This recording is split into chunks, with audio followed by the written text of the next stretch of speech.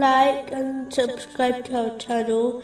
Leave your questions and feedback in the comments section. Enjoy the video. Continuing from the last podcast, which was discussing chapter 90, verse 6. He says, I have spent wealth in abundance. In a narration found in Sahih Muslim, number 2336, the Holy Prophet Muhammad, peace and blessings be upon him, advised that every day 2 angels supplicate to Allah, the Exalted. The first asks Allah, the Exalted, to compensate the one who spends for his sake. The second asks for Allah, the Exalted, to destroy the one who withholds. The aim of this narration is to encourage one to become generous and avoid being stingy. It is important to note that spending for the sake of Allah, the Exalted, does not only include the obligatory charity, but it also includes spending on one's own necessities and the necessities of one's family, as this has been commanded by Islam.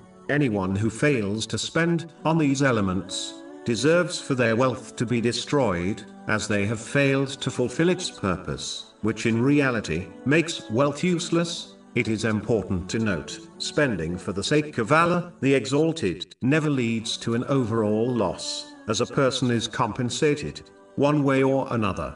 In fact, the Holy Prophet, peace and blessings be upon him, has guaranteed that charity does not decrease one's wealth. In a narration found in Jami Tirmizi, number 2029, a Muslim should remember a generous person is close to Allah, the Exalted, close to paradise, close to people, and far from hell, whereas the stingy person is opposite to this. This has been confirmed in a narration found in Jami Tirmizi, number 1961. Finally, it is important to note that this narration applies to all blessings one possesses, such as their good health, not just wealth. So if one fails to dedicate and expend their blessings in the correct way, as commanded by Allah, the Exalted, the supplication against their blessing may be accepted by Allah, the Exalted. Therefore, it is vital for Muslims to correctly use each blessing according to the teachings of Islam, so that they receive more,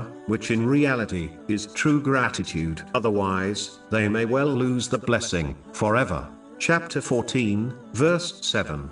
If you are grateful, I will surely increase you in favor.